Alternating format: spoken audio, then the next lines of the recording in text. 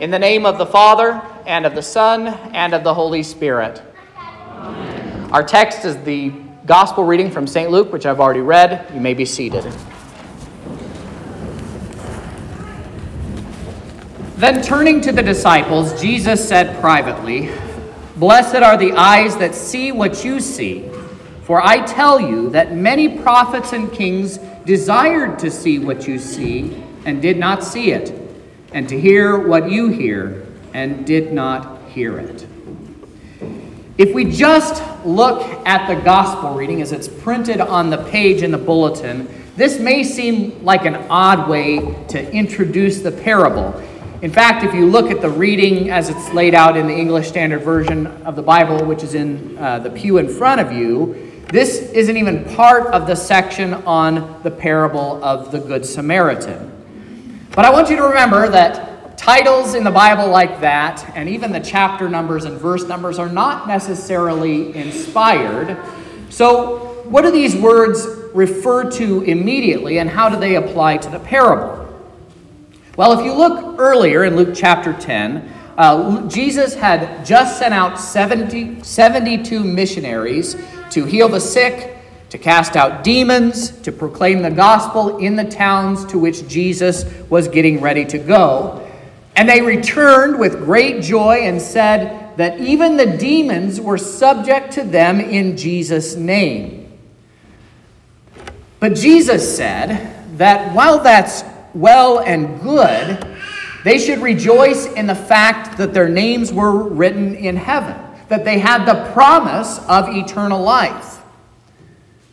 Then immediately after that, after the crowd sort of dispersed, Jesus prayed a prayer of thanksgiving to God within the earshot of the 12, that he had hidden his will from the wise and understanding, but had revealed it to little children.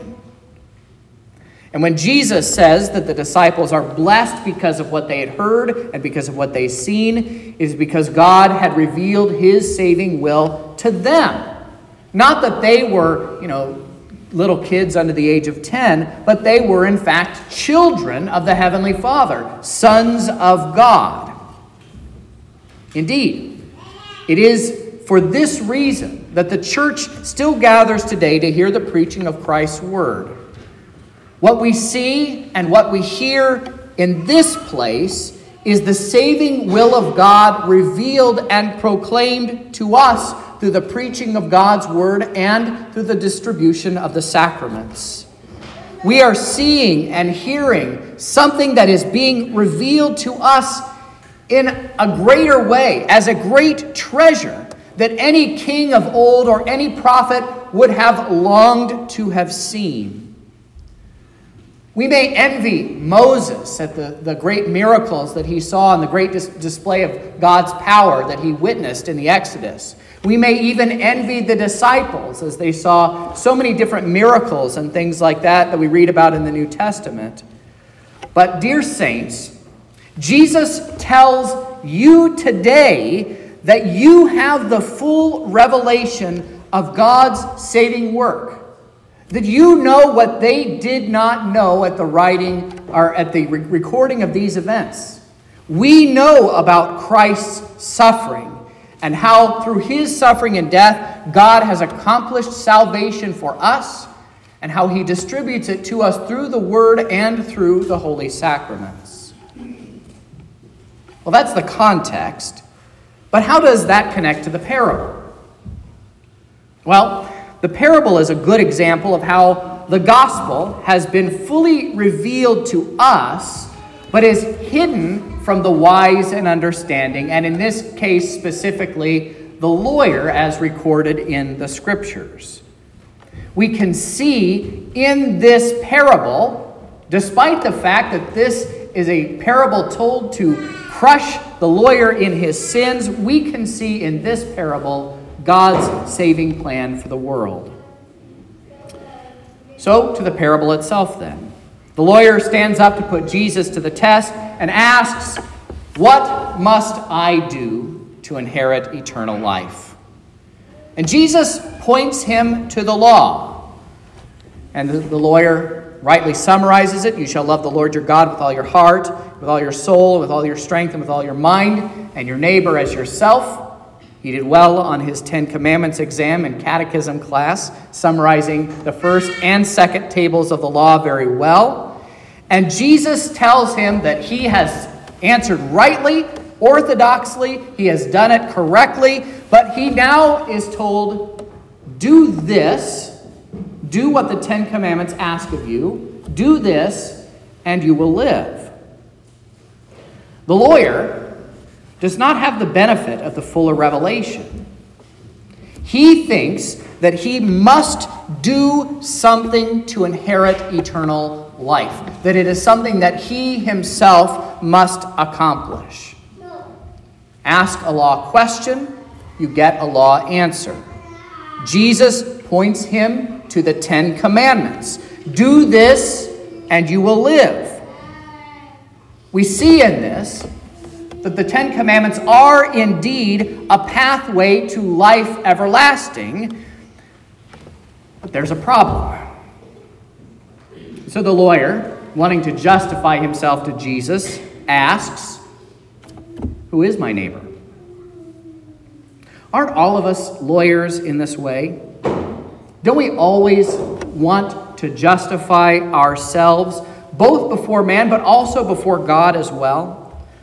We want to know exactly what is required of us. I might even go as far as to say that we want to know the bare minimum of what is required of us by the law. What's the least amount of love for God that I have to show to God and to my neighbor in order for God to say that I've done it, that I'm good? This is sort of the theological equivalent of when you as a parent tell your children to clean their room, and then they proceed to shove everything that they possibly can under their bed, and then everything into the closet. The floor is clean, there's nothing there. Look, I have done all that you have asked. And so this parable Jesus tells, the parable of the Good Samaritan, is told in order to show us what the law actually asks of us in its fullest extent. So you know the parable, we heard it earlier. And with this parable, Jesus puts flesh and blood on what the law actually requires. When it comes to what God requires of us in terms of our neighbor, the parable of the Good Samaritan tells us that of this guy who stops to help a complete stranger, that he's willing to use his own resources to help clean and bind the man's wounds, that he's willing to put him on his own animal to ride into town and to take care of him at this inn, and then after all of that, still plunk down 2 days' worth of wages to help take care of the man in his absence. And then he essentially puts his credit card down on the table too, saying, whatever other expenses you incur beyond this, I'll pay it when I come back this way. But there's one other piece of this puzzle that I don't want to miss out on. When we look at the New Testament, actually Old and New Testament, including our Old Testament reading for today, we see that the Samaritans were not well liked by the people of Judah and Jerusalem. They were sort of the bad guy in the same league as the Pharisees and the scribes, that they had somewhat of the revelation of God, but not all of it. And in fact, in the Old Testament, the Samaritans even worshipped other gods besides the God of Israel. They were almost universally hated in Jesus' stomping grounds. And so, in this parable, as he is willing to take care of this man, the Good Samaritan is in fact putting his own life at risk by taking care of him. When they see a Samaritan coming down the road with a half-dead Jewish person, they may think that this man is the cause of this other man's injuries, opening himself up to attack. In other words, God is telling us through this parable that our love for our neighbor requires absolutely everything that we have. We don't have the luxury, for instance, of passing on helping our kids with their homework simply because we're tired, We don't have the luxury of passing on loving our spouses because in that moment they're unlovable. That never happens at my house, though. At least not from my perspective to Andrea, perhaps on my end, but that's for something else. We don't have the luxury of not volunteering at the church because we don't want to hold an office. We don't feel like doing it.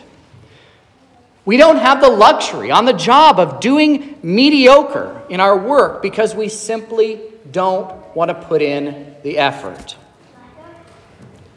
The law requires that we give everything that we have, that everything that God has placed into our hands, we are to use this to love and to care for our neighbors that He has placed around us. If you're a dad, be a dad with everything that you have. If you're a church member, be a church member with everything that you have. If you're a worker, do the work that is put before you with everything that you have. The law requires that you give absolutely everything in each of these areas of life. Jesus has said, "Go and do likewise." But here is also where we have a benefit that this lawyer did not have. We have been given the revelation, the fuller revelation of what kings and prophets longed to see. That we actually know the identity of the Good Samaritan in this parable. And we also know the identity of the man who has been left half dead by the side of the road. Jesus is the Good Samaritan, and you are the one who has been left half dead by the road, and Jesus is the one who comes to rescue you. He has come to bind up your wounds and to pour on oil and wine and to take care of you, not only in this life, but to life everlasting. As St. Paul says, in Him we have redemption through His blood, the forgiveness of our trespasses, according to the riches of His grace. Jesus is the one who has rescued you from death. And in so doing, He has not just shown you the example of how it is to love your neighbor according to the Ten Commandments, but He has loved you in accordance with everything that the Ten Commandments require. He has done this that you might have life. And now, living in the forgiveness that Jesus gives, He also equips you then to go and to love your neighbor as the Ten Commandments have said of you.